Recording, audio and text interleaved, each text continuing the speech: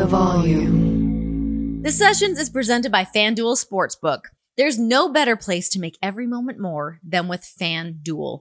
They're America's #1 sportsbook for a reason, y'all. It's so easy to use. It's safe and secure. That's one of the main things for me. I don't want any BS. I love that there's no BS with FanDuel. Plus, you get your winnings fast. Now winnings are delivered in as quick as 2 hours. Plus, it's super fun to combine multiple bets from the same game into a same game parlay. It's awesome.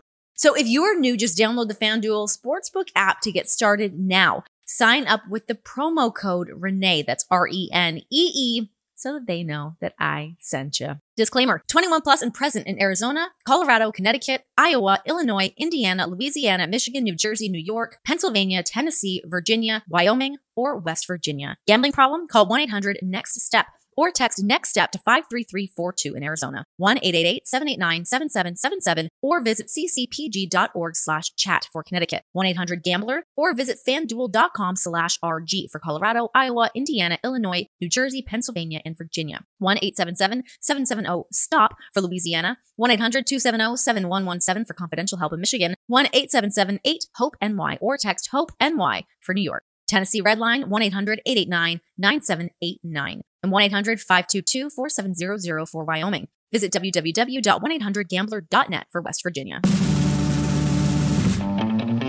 Hello, hello, hello, everybody. Welcome to The Sessions. Yeah.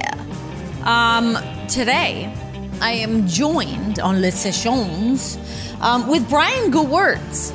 He is a longtime head writer of WWE. He now works with The Rock, Dwayne Johnson, his right-hand man as The Rock's writer, working with him on Young Rock, as well as many different projects, all under $7. This dude crushes. He also has a brand new book out right now called There's Just One Problem. True tales from the former one-time 7th most powerful person in WWE. Let me tell you, this book really holds up. It's easy for me to say that, I think, in the sense that all of the stories, his writing, talking about the isms that happened behind closed doors in WWE. I feel like this book just paints such a great picture of what it is like working in WWE, what it's like working with Vince, with Steph, with Hunter, what the creative process is like from Raw to SmackDown to pay-per-views to what WrestleMania season is like to what it's like actually working with somebody like The Rock and different talents that he was able to work with, and also the people that he was battling against. He goes in depth about his relationship with Paul Heyman, when Brian was the head writer of Raw and Heyman was the head writer of SmackDown, and them two just colliding. It is just super, super entertaining, of just the nonsense that happens in the circus that is professional wrestling. And I mean that in the nicest of ways. I love that ridiculous circus. So if you are interested in what it is like being in that position and what I call the thankless position of being a writer in WWE, it really can be, but there honestly are so many really talented people there that you're just put in odd situations to come up with bizarre scenarios and weird promos, and you guys know all the tales. You know what I'm talking about. So pick up his book. You will not regret it. You're going to love it. Also, he really goes in depth on working with the XFL, which he's now doing again, funnily enough. So make sure to check out his book. But now you can check out the podcast, because we got to talk about a ton of different things from, obviously the things that are written within the book to his philosophies, growing up in a family of writers and people in that world, and just his tale of getting from being, wanting to be a Hollywood writer to joining WWE and the barriers that he was able to break there as a writer. So check it out. Here we go. This is it. This is Brian Gewirtz.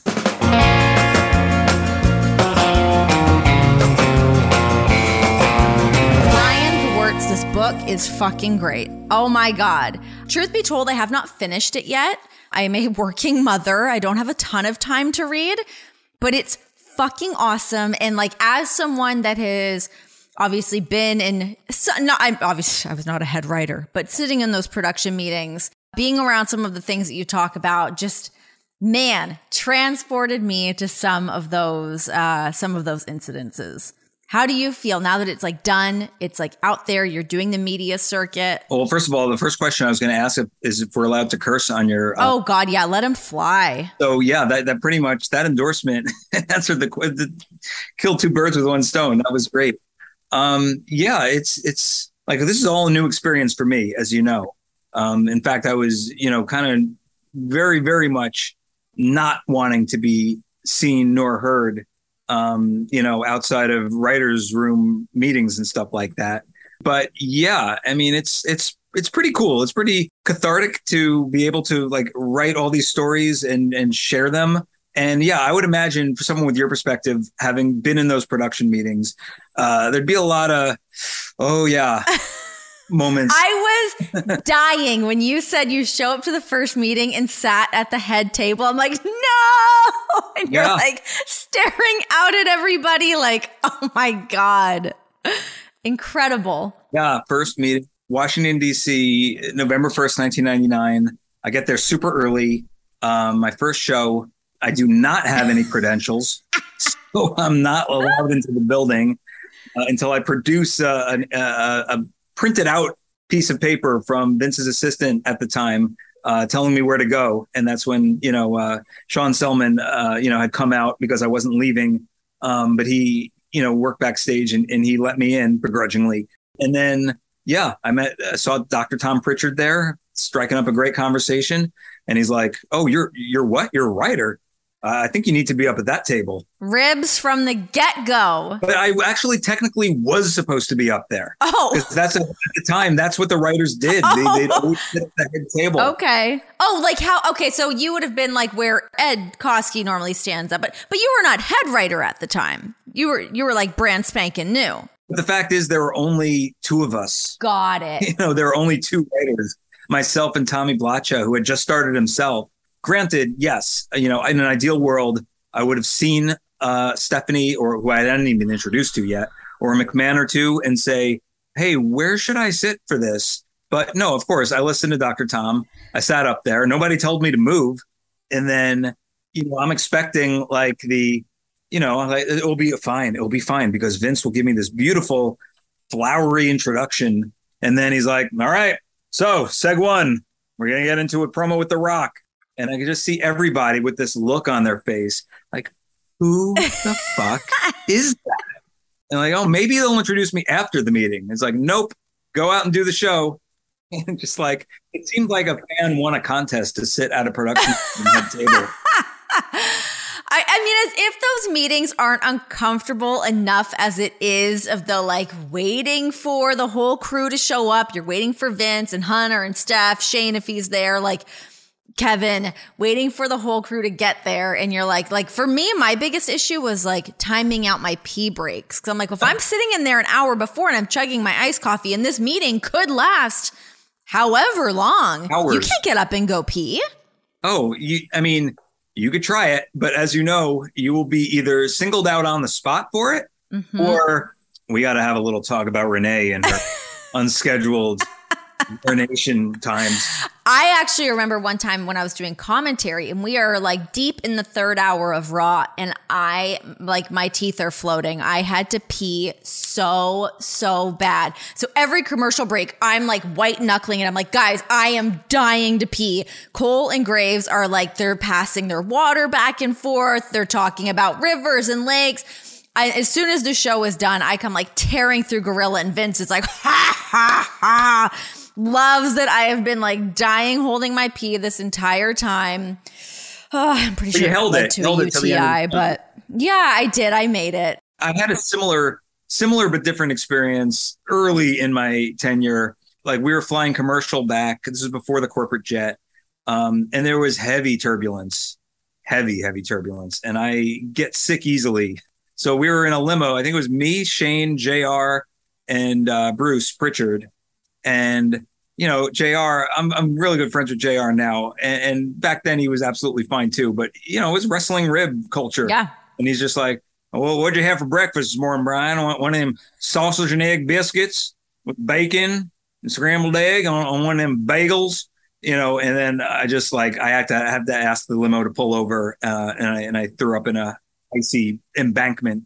But the cool thing No. about that, yeah, and it never really happened since. But I do remember very, very specifically, he's just very, and this you'll do some more nodding here in a good way of Shane getting out of the limo, kind of like patting me on the back, like, you okay there? You're gonna be all right? Okay, take your time, do what you got to do. Like very, very protective. That's so funny. I love all of these stories. I love your whole story of, I mean, obviously all the amazing things that you've been able to accomplish throughout your career, and we'll get to some of those things. But you doing the media circuit right now, how is it for you? I didn't realize what an introvert you were. Or is this still a thing? Is this a struggle for you? I'll tell you this, not really. And the reason why it's not really is because in my world, in my head, I was like, oh, I wrote a book. I guess that means you got to do a book tour, and go to Barnes and Nobles and go to, and do a lot of picture taking and interacting with other human beings. And that kind of like, I don't know if I could do that. But then like in a post, I don't know if you experienced it with your cookbook or what have you, but like in 2022, it's like, oh, no, you're going to do podcast and get social media posts. And I'm like, from my Mets room in my apartment? Done. That I could do. I'm pretty sure I could do that. I'm talking to one person at a time. And yeah, in my home, that's incredibly That's less the thought. easy part. Yeah. I remember feeling so nervous. So like when my cookbook was coming out, I was, first of all, like COVID was like people were just kind of resurfacing from like the COVID craziness and like, are we going out and doing things? But I was a month away from having my baby. So I was like gigantic and just not leaving the house. But I remember that fear kind of creeping in of like, oh my God, do I have to go do signings? What if nobody shows up? Then what? I couldn't handle that. I'd retire altogether. Oh, I emotionally could not handle that. There's one potential book thing that I'm debating whether or not to do. And I had that exact scenario run through my head. And it's a legit Nightmare. scenario for me. I don't think it is for you because, Renee Young, quote unquote, WWE announcer / interviewer extraordinaire, is beloved by millions of people. But still, Who is this schmuck with his book, sitting here, like that part of it. But honestly, I'll tell you the other thing that's kind of gotten me a little bit through this is being backstage with Dwayne on Saturday Night Lives, not even so much WWE, but on Saturday Night Lives especially, where, there were like scenes that got cut for dress rehearsal. It's on YouTube where he's in a flower outfit. There were times where like he was, in drag or doing a whole song and dance routine. And, I kind of asked him, like, do you get like nervous doing this, stepping so out of your comfort zone? And he's like, well, look, I look at it one way. If you're committing yourself to do it, you got to do it 100%. You can't hold anything back. You can't be anything less than completely in the moment and giving yourself into it. Otherwise, it's not going to work. So like, that's the attitude. Like if he could do that, hosting Saturday Night Live institution 5 times, I could certainly do that in a much more scale. 100%. It's just, you just got to like lean into it. This is the thing that we're doing. And also, that being said, you wrote a book that you should be incredibly proud about. I mean, I know I've been seeing all sorts of other people really backing you on this. And obviously from the professional wrestling world, just these stories just ring so true to really what it's like backstage, what the process is like, what the interactions can be like. So let's delve into what it is like in the thankless role of a WWE writer.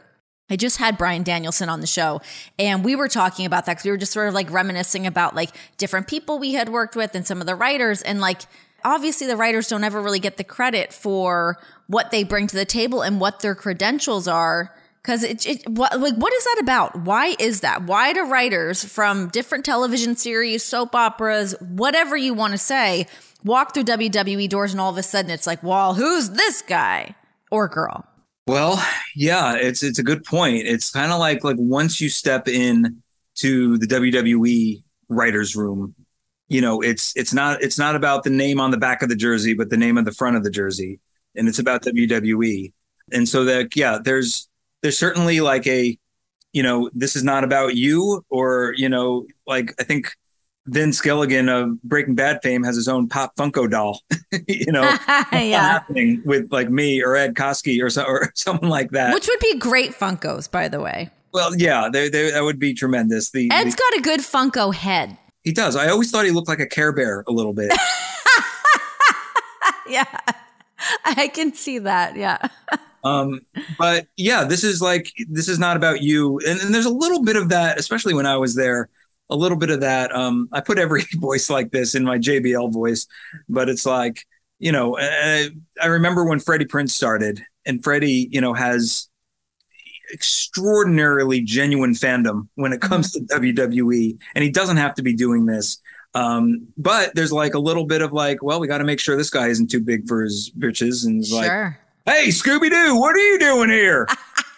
Don't you got to be solving a mystery or something? And he would take it very good naturedly.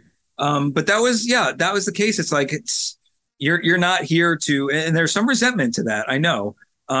In terms of like, it's a television show. It's the number one show on cable television. Typically it wins the demographic on Fox every week pretty consistently for the most part. But unlike shows, there are no credits. There are no front credits. There are end credits. It was interesting when you talked about that in the chapter about Vince Russo, when you get into that. And I think that's a really interesting concept of why there are no credits at the end of the show. It sort of like suspends that disbelief. Yeah. And I think, I don't really know him, but I think he felt a little kind of like, I'm putting all this work and effort into this show. I'm a pretty integral part of it. And yet there's not only are there no credits, but there's no like WWF magazine is going to interview the writer, right. Like nothing like that. So you're sort of like, you could say toiling in anonymity, but that going in, that's what you're signing up for. Like this isn't going to be, and it's kind of loosened, I guess, since then. They asked me to come back to do, be a talking head on the Ruthless Aggression docuseries, like, Brian Gewirtz, former WWE lead writer and stuff. And, when I was there, that would have been, incomprehensible. Like that never was even a consideration to shine any kind of spotlight on the people who were working there. But now it is. So, but not too much. Yeah. There's no opening credits or end credits. But there's at least a little bit more of a behind the curtain, leniency than there was before. How different does it feel when you do go backstage now? I mean, it's probably been a while since you've done. When was the last time you were like backstage doing a segment? So I'm trying to think, like anytime you came in with The Rock, I mean, that was in my mind a long time ago. Yeah. I mean, it was a few. So technically speaking, the last time I was backstage as a quote unquote civilian was a couple of weeks ago when Raw was at Madison Square Garden. And that was, I always try to go when it's at the Garden. It's a very short trip for me here in New York. And it's always like, everyone always says the same thing, which is, you look so relaxed. You look so much at peace than when you worked here and you were always running around like, I like to think of myself as like Kiefer Sutherland in 24. It was probably more like, Miles Silverberg on Murphy Brown, just like running around freaking out. But, technically the last time Rock was on the show was the SmackDown on the premiere of WWE SmackDown on Fox. Rock came and we did a great segment with Becky Lynch and Baron Corbin.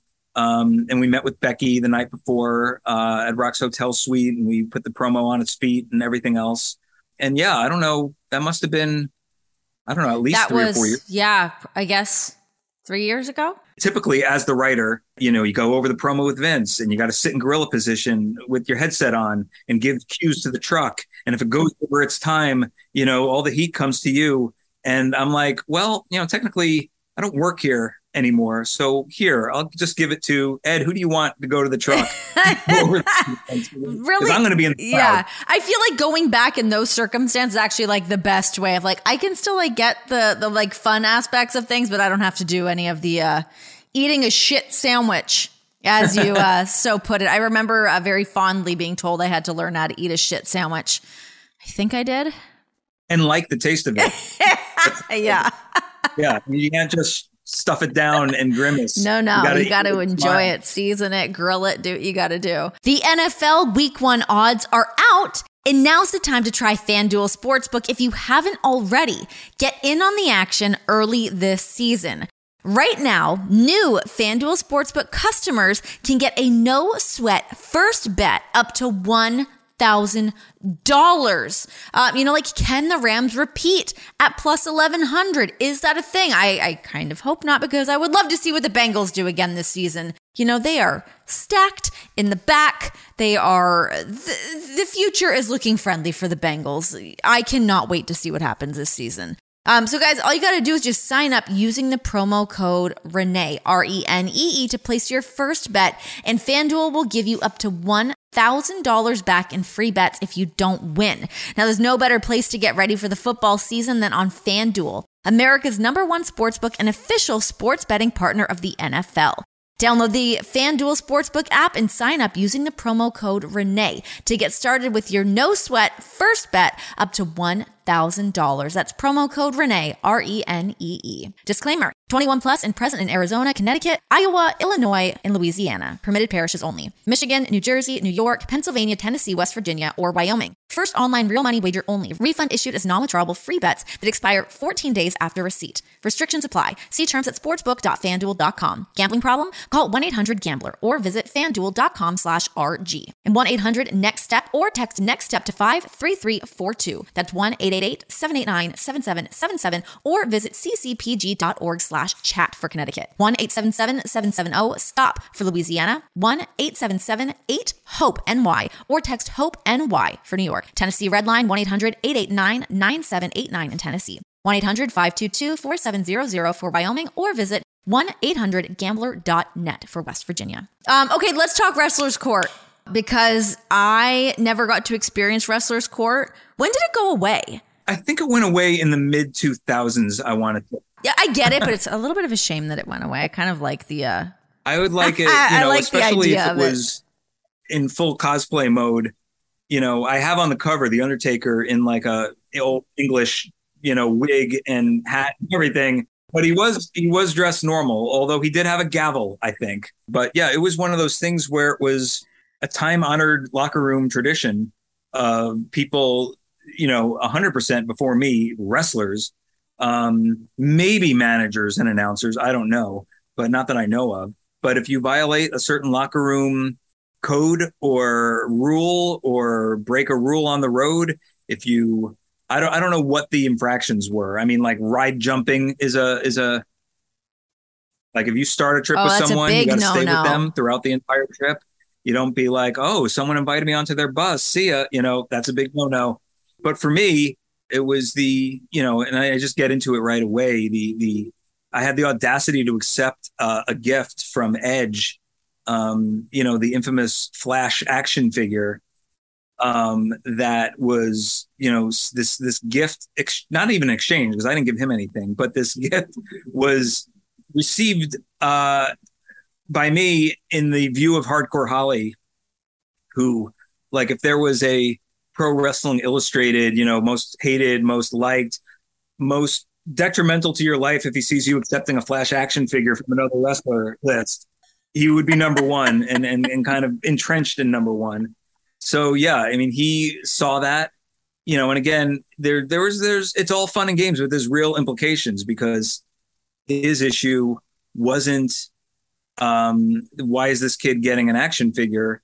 It might have been, but it was mainly more like, I'm working my ass off. I'm taking bumps. I'm on the road. I am busting my ass, and I'm not getting TV time, or the TV time I feel I should be getting. And yet Edge and Christian, who are buddies with this writer, and we were buddies and is on TV 4 or 5 times a night, every night. What the fuck's that all about? So that was the impetus, for me. Trades for action figures, baby. I'll get you some TV time. Let's go. And Christian, by the way, who was nowhere in the vicinity of the Flash gift exchange. I don't even know where he was, but we were all three of us were brought into court. And yeah, the charge was accepting gifts for TV time, which, like, honestly, if I knew that was a thing, I would be the most corrupt writer. Like, send me your gifts. I'll put. Yes, please. Here's my address. I'll open a post office thing. Yeah, little PO box. I love it. Okay, so I also just love realizing like how much of your family is so entrenched in this world as well. I mean, your uncle Howard, he inspired you to be a writer. Your sister's in the business as well. Give me like a little bit of a backstory, what it was like growing up, seeing the accomplishments of your uncle and thinking like that was the line of work that you wanted to end up doing. Yeah, well, that's exactly it. There was something really cool to be like at the time a third grader, watching an episode of Taxi and not understanding any of it, but seeing your uncle's name, as the writer of the show. And then I thought that was really, really cool. And then not just from an ego thing, but actually wanting to do it. So I wrote with a friend of mine. We sold out very, very early because my friend and I, both of us Jewish, wrote the Smurfs' First Christmas. And when we casted it and performed it in front of our elementary school, third grade and down, in a predominantly Jewish Long Island elementary school too. So, but there was that was the thing. That was, you don't see Hanukkah specials on. Yeah, we didn't have 8 Crazy Nights by then. No, that was way off. So that was something. And by the way, I got an ego off of that because the next year, 4th grade, I wanted to write a Pac-Man play to perform in front of the school. And the teachers are like, what are you talking about? You're not. And I'm like, do you know who I am? Yeah. Do you want to see my credentials? I'll forward my headshot and resume. I'm ready to go. Oh, the Smurf play, lady, but yeah, there was, seeing his name in the credits and that kind of fueling my passion to want to do what he does. Mm-hmm. I didn't want to, it wasn't so much, oh, I want my name in the credits. It was so much as like, wow, he's writing a television show and it's being seen by millions of people. How cool is that? That's a real. So that's really what I wanted to do off of that, and it it extended with all the other shows that he wrote.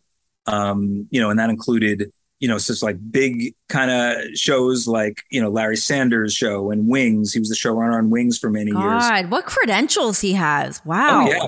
Wrote a Simpsons. That was very cool. When I was a freshman in college, his Simpsons was on. So I went to Syracuse, to Newhouse School of Communications. To major in television writing. And my sister did not want to do any of that. But then she took a summer class with a guy by the name of Professor Robert Thompson, who was my favorite professor at Syracuse. And he also coincidentally happened to be the favorite professor of Mick Foley at Cortland University. It was right before, he came to Syracuse. So we'd go into his office. He'd try to cold call Mick for us. Who probably picked up and was like, regular classic Mick, always sweet. So like all of that came together when, my sister was interning at MTV, an internship my uncle had helped her get. She was at MTV. My uncle and myself eventually were writing on Jenny McCarthy NBC show at Jenny coming from MTV. And that's, my sister, she's the one who gave me the call and said, they needed a writer for these WWF specials for SummerSlam 99. Are you available? Can you write some samples and see if you can get hired? And that's what I did. So crazy. And that's when you met Dwayne for the first time, right? He was one of the guests and he kind of gave the nudge of like, hey, do you want to come maybe do this? And then they actually followed up. Exactly. Yeah. That was one of those things where I was not looking at anything other at all than these 5 shows for MTV. And then go back to Hollywood. Like the idea of writing for WWE, like it wasn't like, do they even have writers? Like I had no idea. There's no credits. Yeah, exactly. Yeah. What was some of the conversations that you were having with your uncle during that time, which I imagine was obviously a very important time in your career of deciding like, okay, I'm going to go and work for WWE, but I guess like the rap that WWE gets amongst like the writing and entertainment community at the time. Yeah, well, my uncle's always, he's always been very supportive. He's also always been very pragmatic.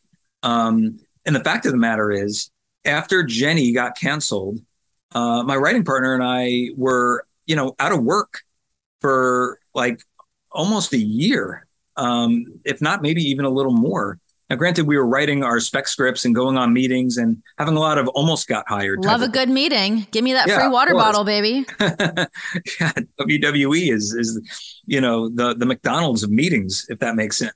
They just are the standard bearers. But yeah, like this was the opportunity, when all is said and done, and I truly had a decision to make of like, on the one hand, you're leaving Hollywood, and not so much leaving Hollywood, but leaving the established writers path, like WWE is not affiliated with the WGA. So the Writers Guild. So it's a different animal entirely. And on the one hand, it's like, yeah, there's that, you're moving off the grid back to the East Coast. But on the other hand, the way I looked at it, it was like, you're going to a show that, the product you really, really love and feel like pretty comfortable in that environment, as far as like knowing all the characters and having a fandom, and also a security in knowing the show is not going off the air. Yeah. If you're successful here, you could be here. I never thought it would be like 16 years, but every week I'm like, oh, I could be here for a year or two, tell some good stories afterwards, and then just move back to California if need be. If only we thought that it worked that way, right? Just pop in for a quick minute. Psych, fucking decade later, you're like, oh, okay. What Al Bundy said before he started working at the shoe store,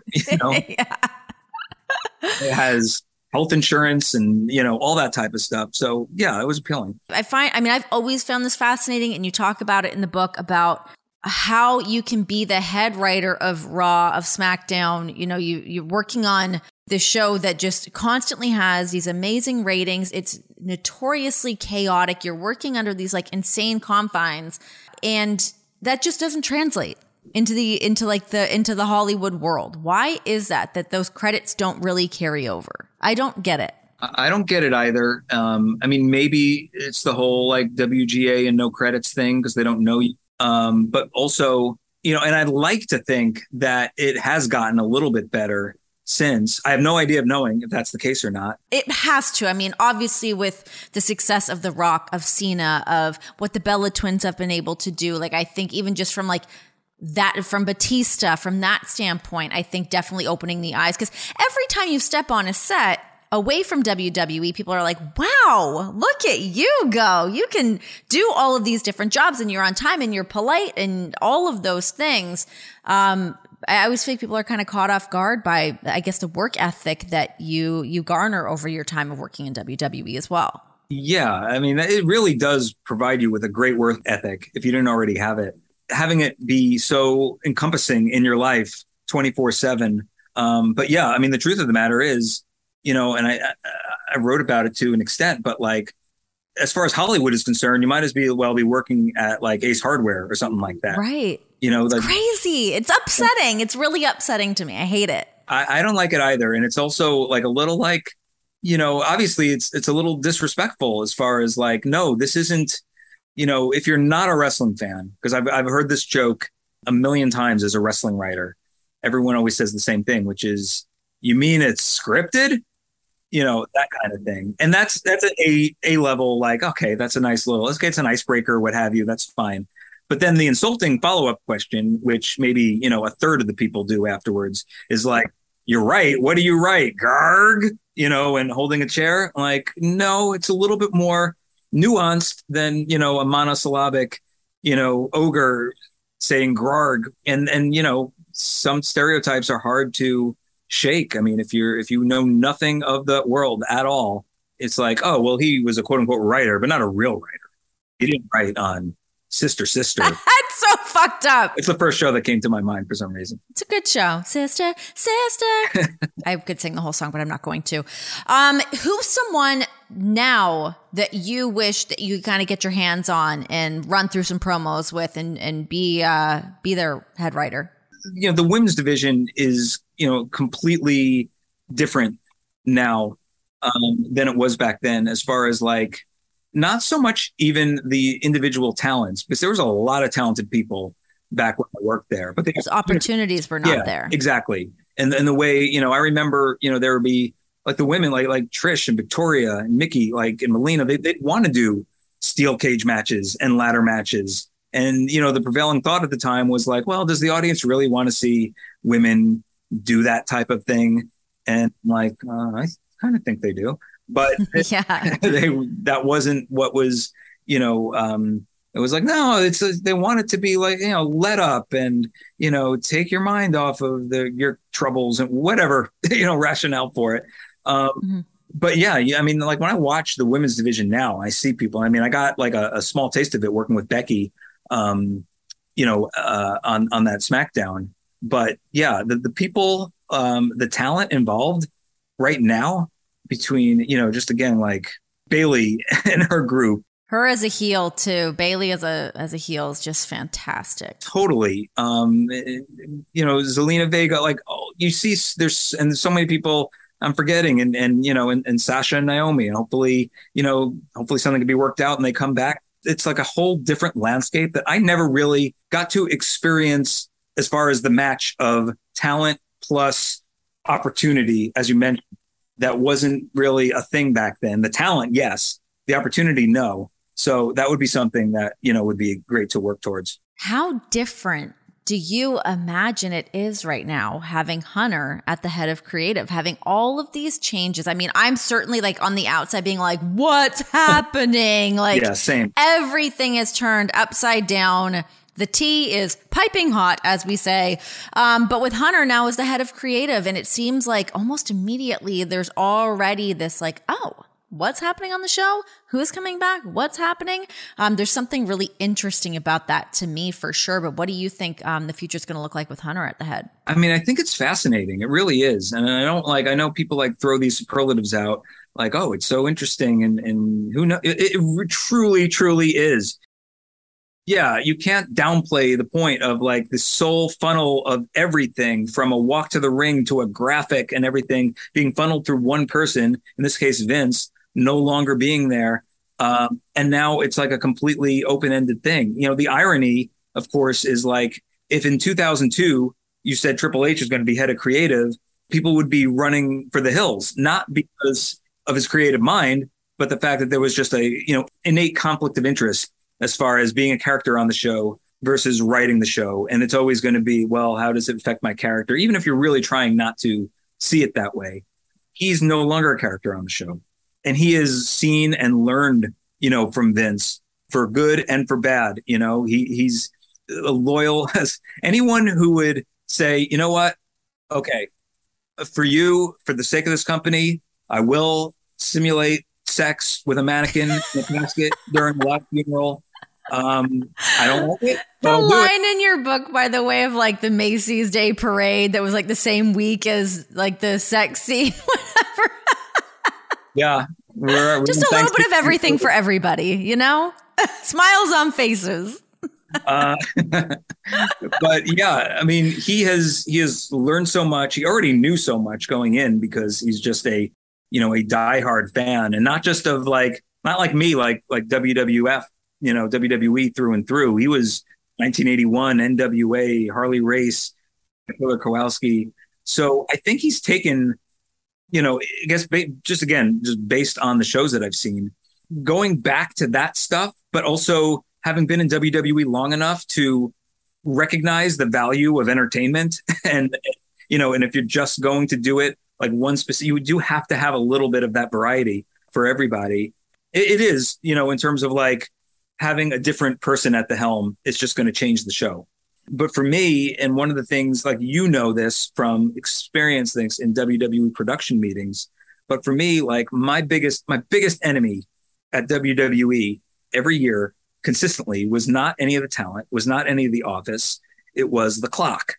Sometimes these production meetings end so late, but the show are starting in literally hours, if not less. Oh, we would start the show without a show. It's happened. It's stressful as all hell. And from a writing during the week standpoint, Vince, it was so busy with everything that a CEO of a multi-billion-dollar corporation should be busy with, that, when you finally, you'd have these meetings that would get scheduled for noon, get pushed to 3, get pushed to 5, get pushed to 8. I guess we're going home. Nope, we're meeting at 11, like that kind of thing.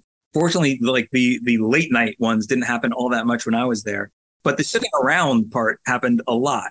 But with Hunter having, and not that, talent relations is not a full-time job in and of itself, because it is, but with having hopefully significantly less responsibility from a corporate standpoint that Vince did as the CEO, that's so key, because if you can now meet with Paul during the week and not necessarily just have to focus on the main event stuff, crossover segment or the opening segment, but really dig into it and get into long-term storylines and all the characters, and he has that time to give to it, that's going to result in a lot of positive changes. What is your take on a company like AEW not having a writer's room and not having writers to lean on? I really don't know what the structure is. I don't know how Tony does it, as far as does everyone get a blank piece of paper determining here are the segments, now go do it? Is there kind of creative guidance? I know obviously it's very talent friendly, when it comes to giving them their creative space to go out and do their thing.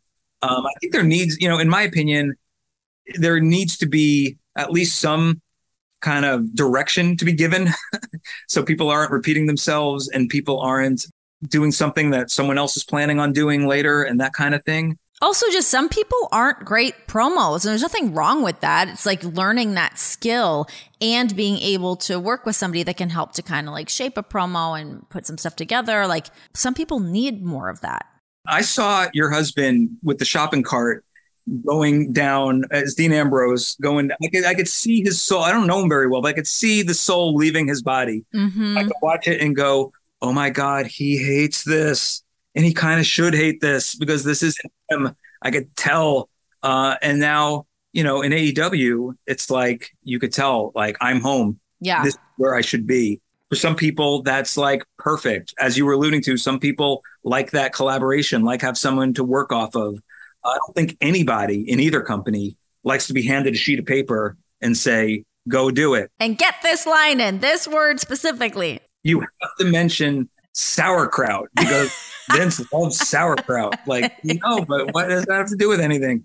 So yeah, I think as long as there's some structure and nobody's stepping on each other, and there's, AEW is really, really successful. When we launch a show at $7, we look at the cable ratings, we're always hoping to be, ranked at a certain, as high as possible.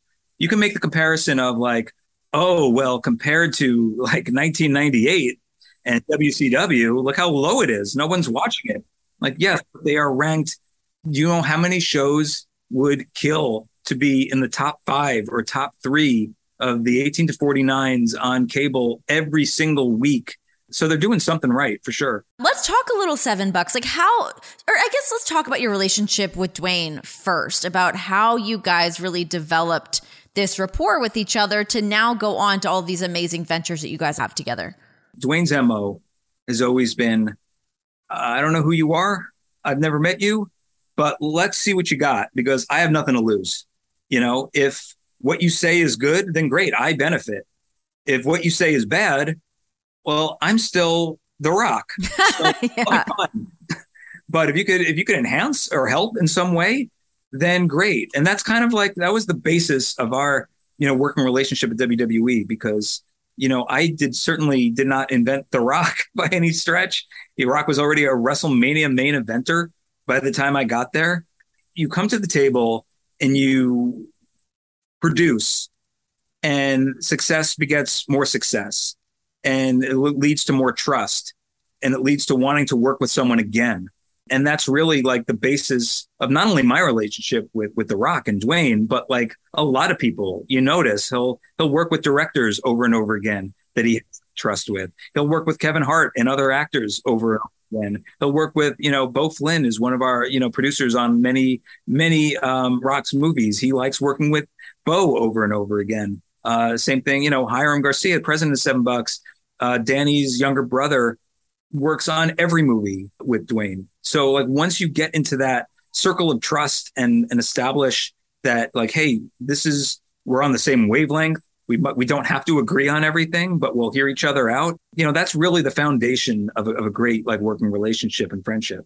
Yeah, absolutely. No, it's so cool to see all the things that you guys have done and that you continue to do, which brings me to you being back working with the XFL, baby. Can you believe that the XFL has been such a constant thread in your life?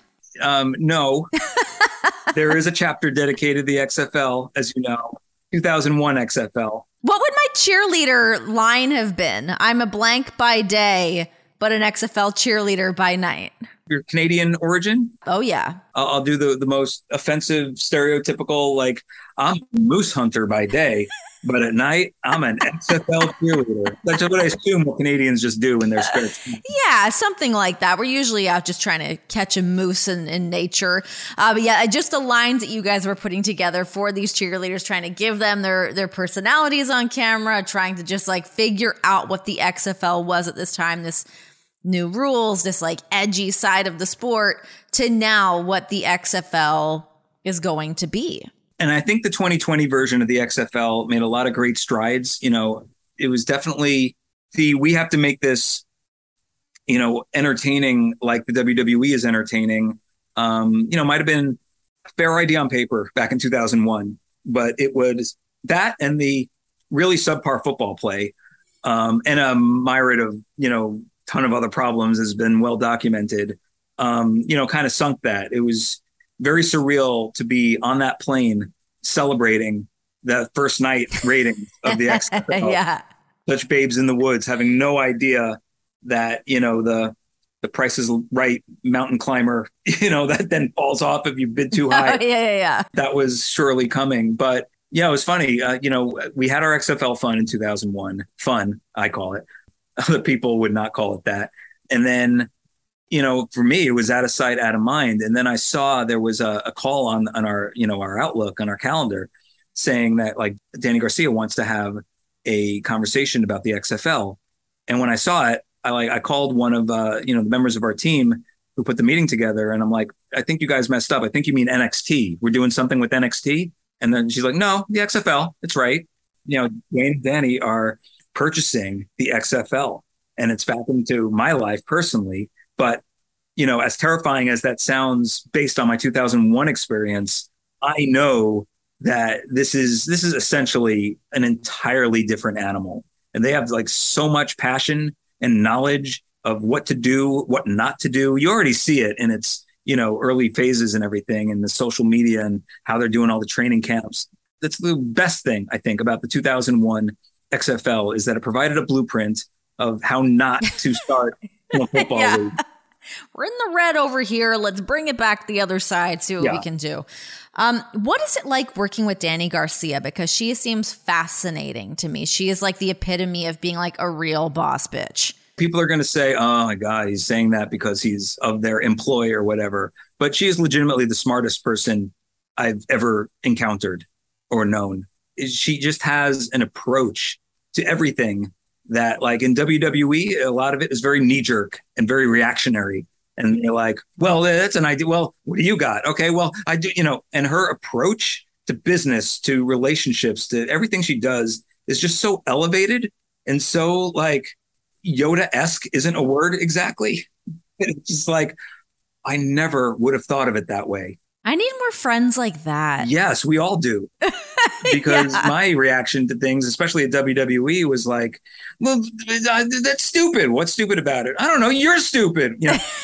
Yeah, it can get like that real quick. You're like, I don't know. I hate this. And I hate you. Leave me alone. Well, you got anything else? No. Well, then shut up. No, just her worldview is her like superpower of seeing the big picture and nurturing people and making people feel valued and respected and everything. It's such a key and such a great, you know, great attribute to have as not only as a boss, but as a human being. Yeah, she sounds absolutely incredible. Football fans, check out the 3 and Out podcast with John Middlecoff, only on the Volume Podcast Network. John brings his unique perspective as an ex-NFL scout to the Volume to break down all the news around the NFL and college football. Whether you're looking for game predictions, coaching searches, the ins and outs of the NFL front office, even an occasional golf tip, John has you covered. Download 3 and Out with John Middlecoff, only on the Volume Podcast Network. Dark Side of the Ring, for you guys to be pairing with them. $7 pairing up with Dark Side of the Ring, doing Dark Side of the Territories. Give me a little rundown on what's going on with that, because I'm a huge Dark Side of the Ring fan, as I think anyone from the wrestling business is. Even friends of mine that don't know about wrestling, I'm like, okay, if you don't know about wrestling, go and just watch a little bit of this, because if you aren't interested in that, come on, it's juicy. Yeah, no, look, this show originated due to the fact that Dwayne was a big fan of Dark Side of the Ring and would post about it. And when someone with 300 plus million followers, it reads a post that gets attention. And when I saw the post, even though I'm not on Instagram, I probably should be. Yeah, I know. I tried to tag you for your book, and I was like, I don't think he's on. I know. I'm sorry. Twitter. You're on Twitter. I got the Twitter. That was a Danny thing. It's a lot of Mets content on there, though. But this is the way to do it. When we started full time at $7, like Danny said to me, look, you should have a social media presence. I know that wasn't the thing in WWE. Instagram or Twitter, you should probably pick one of them.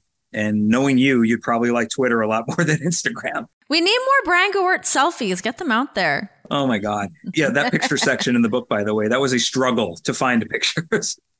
So Dark Side, I noticed the posts and was like, I like that show, too.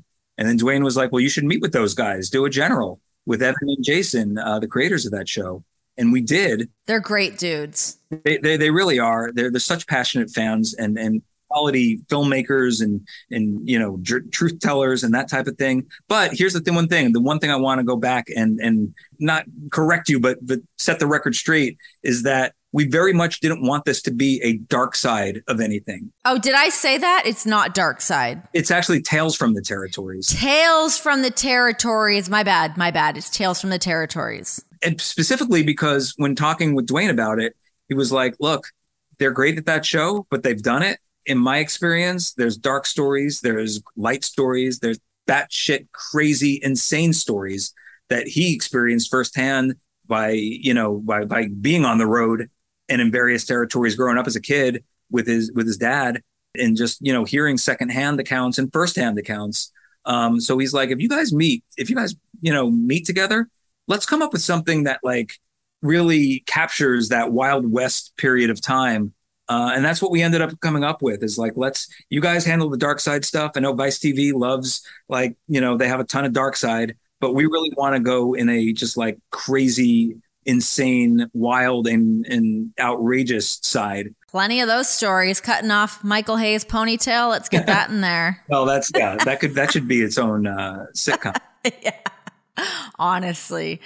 Before I let you go, I do want to talk about your relationship with Heyman because I love that chapter of you talking about just your relationship with him, butting heads with him, the Looney Tunes reference of you guys just kind of checking into work together, punching in, sort of tolerating each other, getting in literal fist fights with this man. I would pay good money to be on this plane when he's trying to goat you into an actual physical fight. But how did you guys mend your relationship? I think the key to that relationship, and it's unique to Paul, because I really haven't, as you know, I'm not a screamer.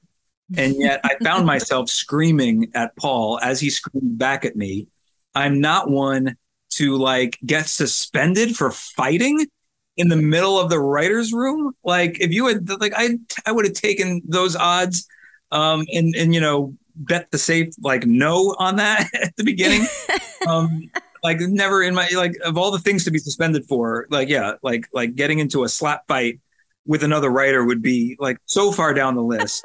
And yet all those things happened. And then what you were would not be happening in the Frasier writing room. No, I am almost guarantee you that was not happening in the Frasier writing room. But yeah, look, and then what you have alluded to, the infamous time Paul said, on the plane, which again, I don't remember, but I must have said something very wise ass that got a laugh out of people that ruffled his feathers, to the point where he very just calmly just said, okay, here's what I'm proposing. I will give you 5 free shots to the face if I could just have one. Again, this is on a plane, on a corporate jet. And I write about it. Shane teaching me how to punch in the bathroom, all that type of thing. That wasn't even what got us suspended. That preceded that incident. But at the same time, it's just hard to stay mad at the guy. Sure, he's charming. He's very charming. Happy Heyman, he is a charmer.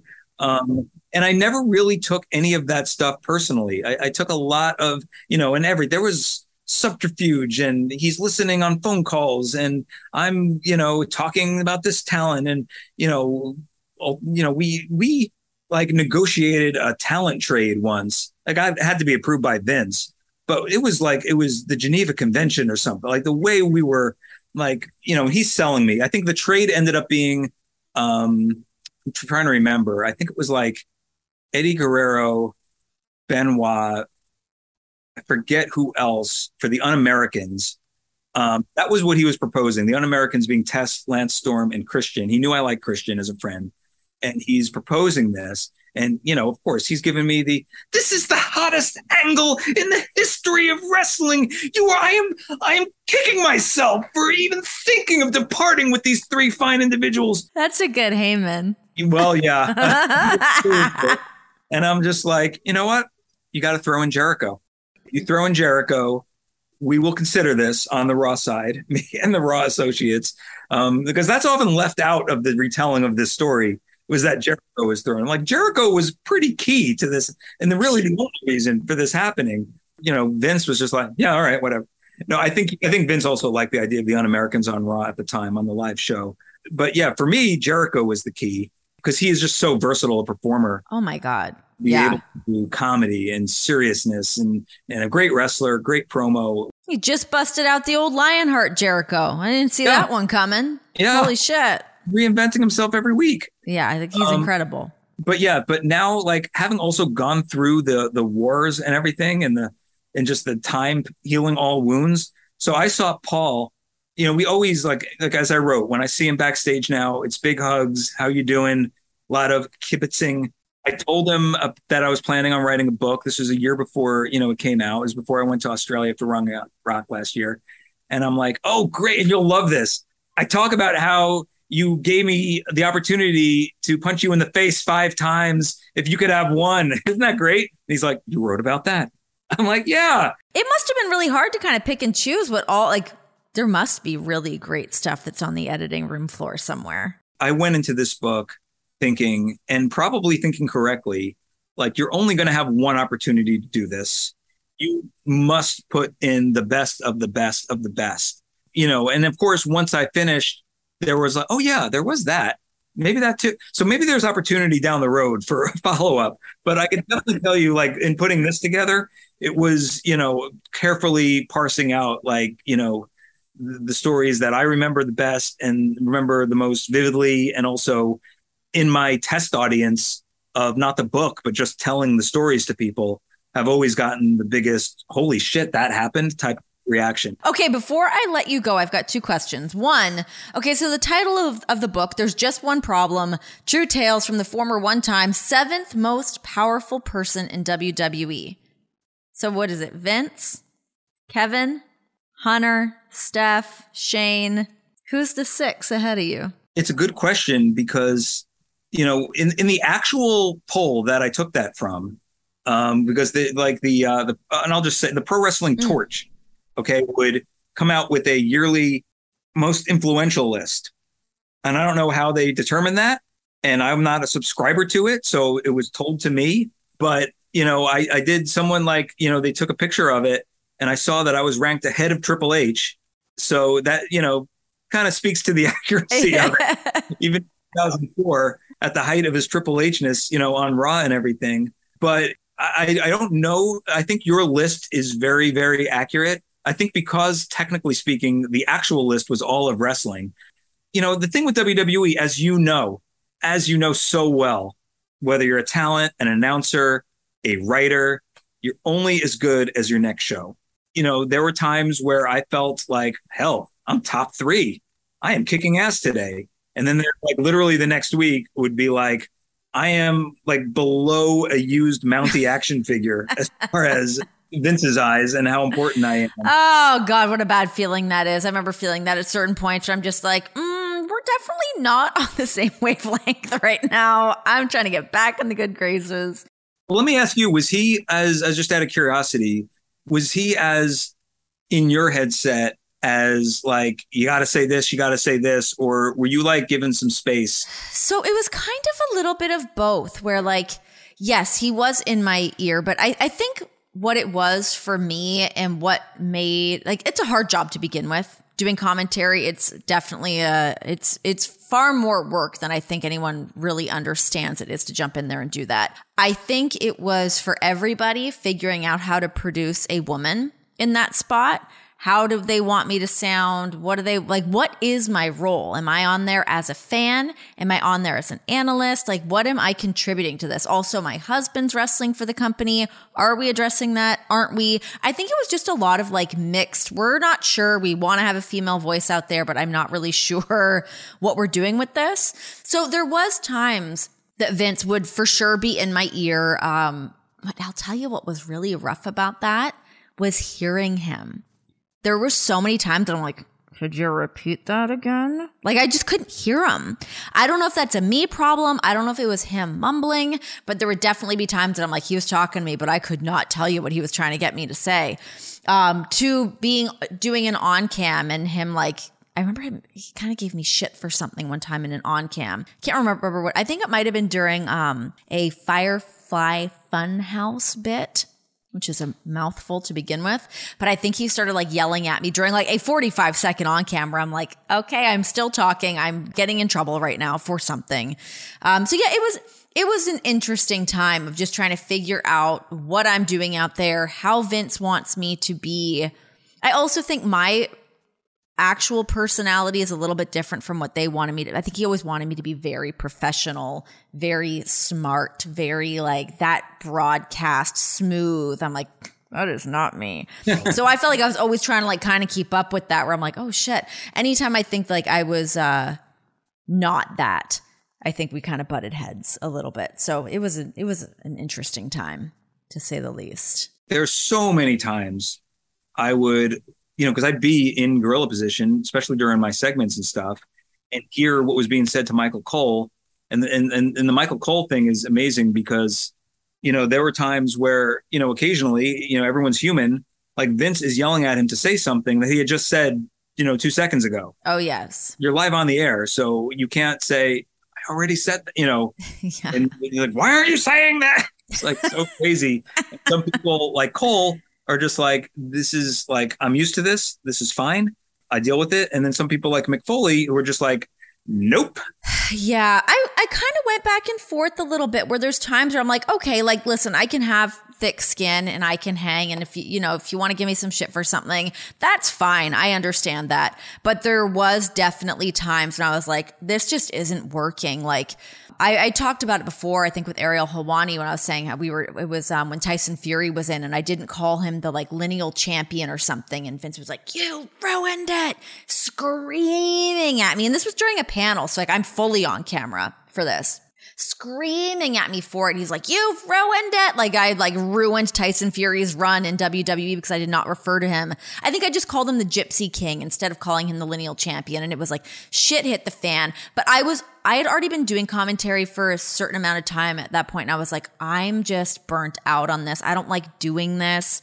This is not the role for me. Like I'm happy that I got to do it, but like I'm not dying to be a commentator. I like hosting things. I like, doing the interviews, all that stuff. But like doing commentary and trying to like get in these sound bites and like, God, I'm like the run-on sentence queen. He was just probably wanted to kill me sometimes. Well, when I heard the Gypsy King coming out of your mouth, that's when I said, that's it. I can no longer abide by this show and watch it. I'm going to go turn on Netflix. Yeah, I can take it no more. Okay, I've had you on here for longer than I was supposed to.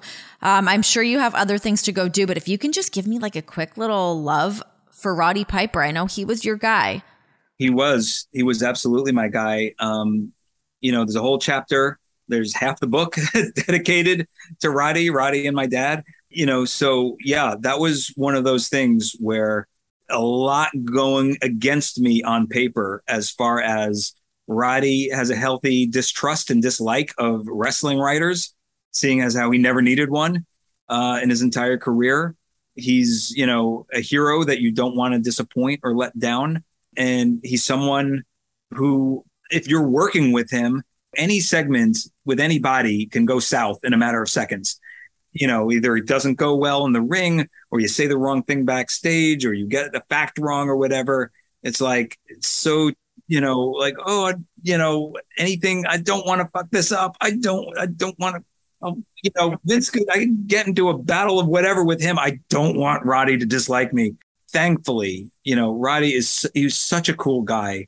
Bruce Pritchard helped a lot as far as at least talking me up. So that helped tremendously. But you know what? Just like, Roddy was the genuine article.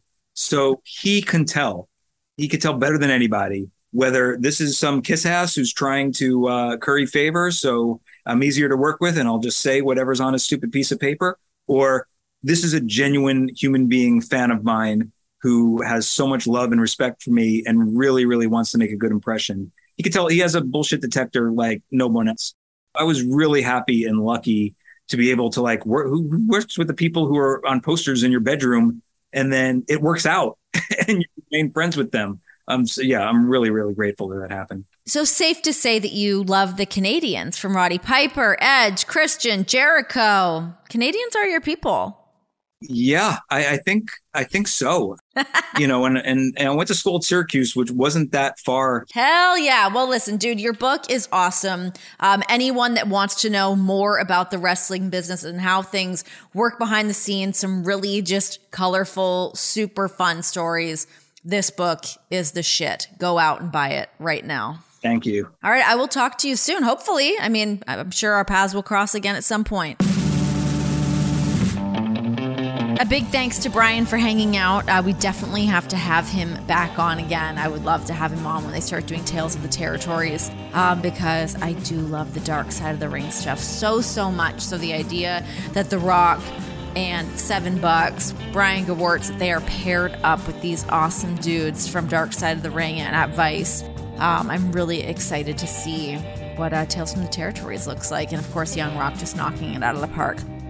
So Brian will be back on this show. Mark my freaking words. So yeah, guys, do yourself a favor, pick up the book. There's just one problem. True tales from the former one-time 7th most powerful person in WWE. Thank you, Brian, for hanging out with me. I hope that you guys enjoyed it. I hope you got a little peek behind the curtain of what it is like being on the creative team for WWE. All right, guys, I'll catch you next time. This has been The Sessions.